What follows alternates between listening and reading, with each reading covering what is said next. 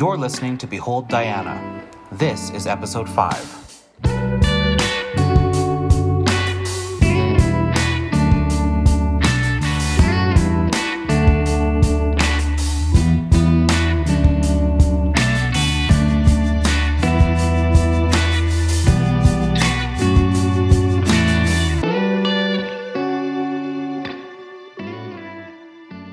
Chapter 6.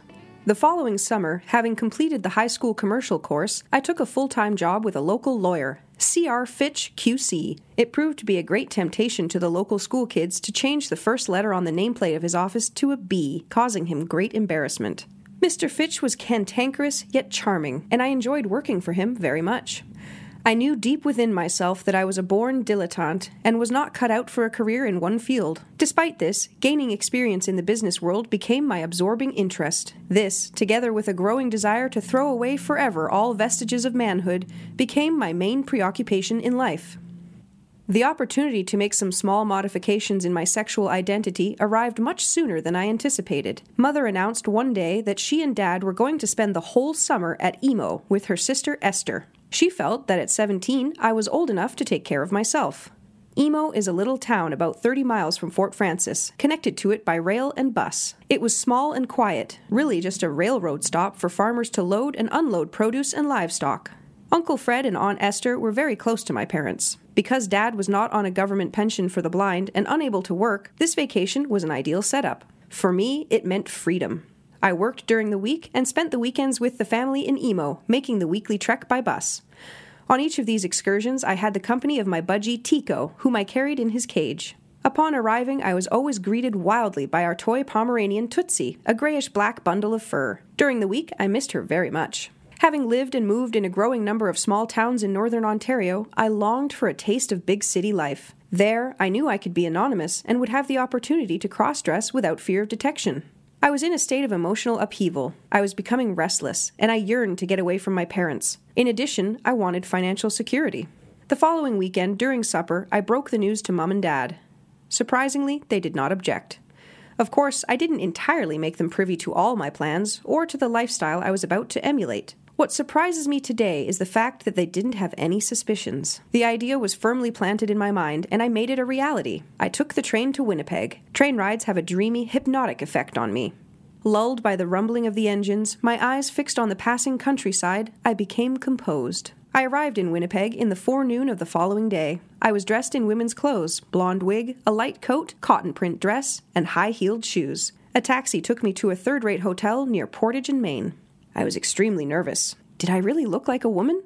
Would they suspect anything? I gave the driver a $1 bill and told him to keep the change. This was quite generous considering I had no job and very little cash. I had spent a considerable amount of my savings on my newly acquired wardrobe. Several years ago, in the province of Manitoba, women were not allowed to drink in bars with men. In my nervousness and haste to get inside the hotel, register, and retivate myself in the seclusion of my room, I entered the wrong door. I found myself in a smelly, sweaty, smoke-filled beverage room, and was accompanied by guffaws, laughter, and wolf whistles.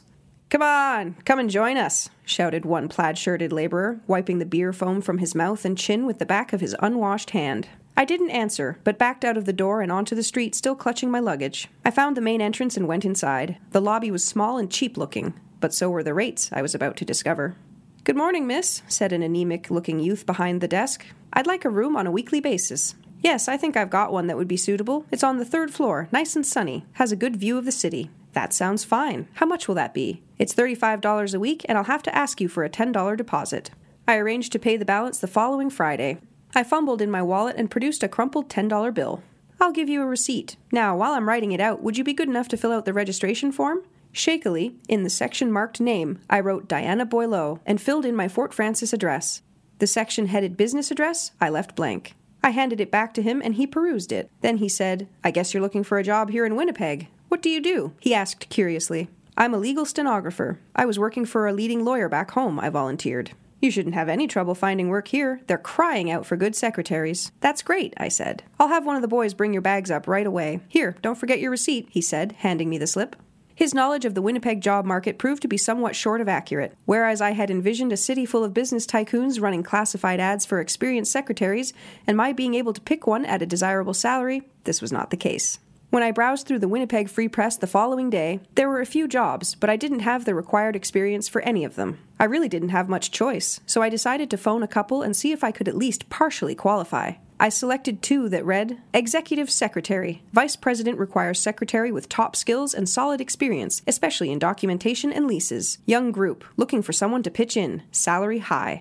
The second sounded even better. Queen Bee, interested in working for several men and a honey of a boss, congenial coworkers, top benefits, luxury downtown offices, public contact. The right gal will have top typing and shorthand and a big smile on her face. Call now. I applied for both. The first interview lasted only about 3 or 4 minutes. Apparently, they were looking for someone far more experienced than I. The honey of a boss turned out to be a sour-faced, balding executive of around 50, and the congenial coworkers were 2 middle-aged women who looked as if they had been with the company since its inauguration. "Any luck today, miss?" asked the desk clerk as I passed him that evening after a fruitless day of job hunting. Besides answering the 2 ads, I had also registered at the local government employment office. "No, nothing today. Maybe I'll be luckier tomorrow," I said, continuing to walk across the threadbare faded carpet. I headed toward the elevator. It was the same story for the balance of the week. My funds were fast dwindling, and I knew I wouldn't be able to meet the weekly rent on my room. I felt so lonely. I just had to meet someone to talk to, so I decided to go down to the main lobby. I took up my position near the main door. I noticed the desk clerk glancing at me disapprovingly, but I became friendly with one of the fellows who lived in the hotel. He asked me to his room for a drink. I didn't drink, but I accepted his invitation. We became good friends. He was quite affluent and always seemed to have several $100s on him, some in $100 bills. I had never seen so much money in my life. He had a rented car, and he took me all over Winnipeg. We visited the zoo and the cathedral at St. Boniface. There was one problem. He had a girlfriend. She visited him regularly, and on several occasions she met us returning from a trip or sitting in his room chatting. She was suspicious of me. She discovered I was wearing a wig and made a point of telling everyone in the hotel. One of the first to be told was the manager. Saturday dawned. I was up at 6:30 because I had planned on leaving and finding a new room. How I was going to get out without paying the balance of my rent with all my luggage, I didn't know. It was around noon when there was a loud pounding on my door. I answered, thinking it was my friend John. 2 police officers stood in the doorway. "We've had several complaints from other guests in the hotel that you've been hanging around in the lobby, miss. Is that correct?"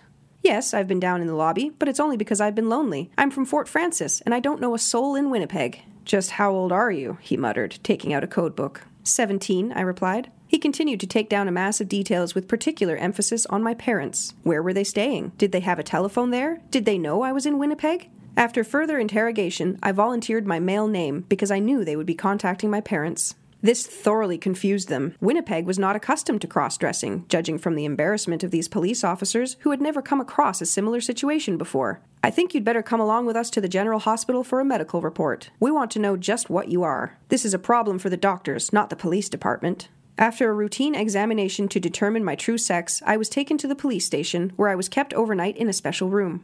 My very distraught parents arrived at police headquarters the next afternoon to face life-shattering news concerning their son. They were flabbergasted. I had been successful in keeping my activities about dressing as a woman a dark secret. Never in their sheltered lives had they ever heard of a boy dressing as a woman. The sight of me in the complete attire of a woman made mother weep and father fume. On the recommendation of the hospital, the police told my parents that I needed medical help. I knew Dr. Chalice already understood my situation, so I was not afraid to discuss this with him and my parents. We returned to Fort Frances, and Dr. Chalice saw us the following afternoon. Prior to this meeting, the atmosphere at home had been very cool, and I shut myself in my room until the appointment. Dr. Chalice explained to Mum and Dad that in his considered opinion, I was a transsexual. He disclosed how I had already confided in him concerning my problem, and told them about the tests he had previously completed. He went into details as to his familiarity with the subject because of his association with Dr. Cowell. He pointed out that although my parents knew nothing about my transsexuality, it did not alter the fact that it was far more common than was generally known. In summation, he asked them for a guarantee of their support and understanding. Surgery was available in other parts of the world, and eventually, he told them, he foresaw it being performed in Canada. My parents were wonderfully understanding, though still frightened and bewildered. They moved again, this time strictly for my sake. Home was set up in Port Arthur. The city has since been renamed Thunder Bay. They moved ahead to a third-floor apartment in St. Patrick's Square, and I joined them 2 weeks later as their daughter, Diana.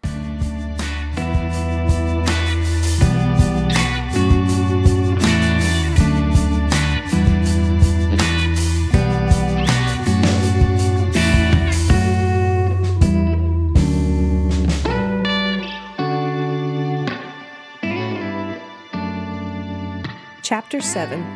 Under the circumstances, life in Port Arthur continued with as much normalcy as possible. Mother accepted and enjoyed having a daughter, but she missed the intimacy of Fort Frances. Big cities were not for her. She had long ago learned to accept the limitations of household drudgery in a small town. The difference between a city of about 35,000 people and one of 9,000 people can be startling. Dad adapted much better to city life. He loved to wander down to the harbor area and watch the ships berthing at the grain elevators. Everything was on such a massive scale that even his failing eyesight could discern their shape and some of the detail. My conflict with Dad, though not a conflict in the true sense, was difficult to resolve. Bored by not being able to work because his eyesight was becoming rapidly worse, he became skeptical of my situation. He wondered aloud if he was doing the right thing by allowing me to dress as a woman. One advantage for him, though, was the better medical care for his eyes. He began a course of treatment that culminated several years later in surgery. I will never know if it was Mother's urging and nagging that made him return with her to Fort Frances. I analyzed my own position and asked myself what I was going to do with my life. Socially, I was almost an outcast. What should I do? Less than a week after my parents departed, I left for Calgary, where I checked into the YWCA. The YWCA is internationally an all-female institution, and the Calgary branch is no exception. I am sure I was probably their first and last male resident. Naturally, they don't compel each guest to undergo a medical examination to determine sex, but I am sure the male equivalent YMCA in Calgary or anywhere else cannot boast having had a woman stay with them for any length of time. I didn't want to press my luck too far, so I decided to move to a guest home called The Villa. I got a job as a public stenographer with an office on the 5th floor of the Royal Bank building, where Rosemary was employed as an elevator operator. We had had a nodding acquaintanceship for several weeks before we actually started to speak, and then we only dealt in perfunctory remarks, "What's the weather like outside?" and other small talk. I remember one particular job assignment at the Palliser Hotel, which was a large commercial hotel run by the Canadian National Railways. I was to take dictation from an American oil tycoon who was in Calgary for a few days, finalizing a deal for the takeover of a group of oil wells. I was told to take dictation in his room and return to my office about 4 blocks away for the typing. When I arrived in the hotel lobby, I glanced in a nearby gilt-framed mirror and walked toward the house phones, but for some unknown reason, I decided not to call, but to go straight up. I left the elevator on the 7th floor, looked at the room numbers on the signs to determine direction, and saw his room to my right. I knocked on the door, and a burly, well-dressed man opened it. "Here, take this," he said, eyeing me up and down while pushing a $10 bill into my hand. "Come back in an hour. I've got this bitch coming up to take dictation. Can't see you now," he hissed, and closed the door in my face. I looked at the $10 bill incredulously. Why had he given me $10? A man becomes very righteous, I thought, before his testicles are empty. I knocked again on the door, this time using a different staccato. He opened it. "I thought," he expostulated. "I'm that bitch," I interrupted with a sneer on my face. "Oh, I'm sorry," he gasped. "I was expecting someone else. Please, come in," he said with an easy drawl. I handed him the $10. Disregarding anything else he might need, he spent the next hour giving me dictation. I found being a public stenographer was not a full-time occupation. There were many hours, even days, when I had a great deal of spare time. Because I was paid on an hourly basis, this meant my paycheck fluctuated. I saw an ad in the Calgary Herald for Cost House, an art school that was looking for female models. I phoned for an appointment. I had become very secure in knowing that I looked the complete woman, but I might be going too far, I thought, if I posed in front of a group of very with-it students. I called the number and, speaking to the director of the school, discovered I was not required to pose nude. I uttered an audible sigh of relief when he told me this. He asked quietly, "What's the matter?" He was observant enough, even over the telephone, to discern the lessening of my tension. I hesitated. "Oh, nothing." "I understand," he said. "Some girls just don't want to take their clothes off." "You don't have to worry," he continued. "You'll be clothed or at least draped all the time." I inquired a few moments later, "How much do you pay?" $5 an hour, he said. "Then it will increase to $6 after 6 months." "That sounds great," I said, quaking inwardly. "Why don't you come over to the school tomorrow around 11? You know where we're located?" "Yes, I do," I said, recalling the large stone mansion with the sign Cost House impaled in the lawn. "Ask for Professor Brown when you arrive. There'll be a class in progress, so I'll show you around." "Fine. I'll see you at 11 tomorrow morning. Looking forward to meeting you," I lied as I tremblingly replaced the receiver. My hands were wet and clammy, and I was full of conflicting feelings. All that evening and the early part of the following morning, I spent amid oceans of creamy depilatories, removing every vestige of masculine hair from my arms and legs. I tweezed my eyebrows to a delicate arch and plucked the odd hair on my upper lip and chin. I dressed meticulously and left the villa at about 10 a.m. in good time to take the bus. After a perfunctory interview and a whirlwind tour of the building, I was accepted. I attended my first sitting the following week. The director handed me over to one of the female art instructors. She told me that I would be posing for students who were learning oil painting, and that this would entail taking and holding a pose for 30 minutes, followed by a 10-minute break, then back to the pose. This to continue for a period of up to 3 hours. I was relieved to find I could wear my own clothes, except for the occasional time when I would be required to sit draped. This day arrived sooner than I had anticipated. I was ushered into the dressing room, an oversized cubicle off the main classroom. I stripped to my undergarments and started to drape myself in front of the full-length mirror. I gathered the folds of the sheet in a clenched fist and held on so tightly I almost tore a hole in the fabric. "Are you ready, Miss Boileau?" came the inquiring voice of the art teacher through the door. "Yes, just coming," I sang back in reply. Slowly, I inched my way toward the raised platform, topped by a wooden chair. My eyes caught the curious stares in a sea of faces. Each student had a brush poised to permanently record my contours. I struggled to subordinate my flesh. I knew I sadly lacked the geometric figure of the goddess Diana. I sat on the chair. "I'd like you to turn around with your back to the class. Head a little higher, that's great. Hold that pose, please." I was too terrified to even as much as tense a muscle. I worked an average of 9 hours a week for the next several months until I found myself in the more lucrative world of television commercials. The rehearsals for my television debut, a dry cleaning commercial, took place in a Calgary studio. I was surprised that the television station was so small. There was just one main studio with several sets placed strategically in the four corners. They looked vaguely familiar to me from programs I had seen. The center of the studio was a mass of wires, cameras, glaring lights, and general confusion. I was coached by a handsome producer until I was word perfect, but the producer insisted I read my lines from a cue card. I had given a spiel about the whiteness of my husband's shirts, and he was amazed at my composure and ease before the cameras. "Where did you learn to act?" he asked after a while. This was, of course, a compliment that delighted me. I told him about the acting classes given by the nuns at school. "You should take some more lessons. You've got real natural talent." Like every other aspiring actress, I dreamed of breaking into the big time. I did score one more minor success when a few weeks later I was asked to try out for an automobile commercial.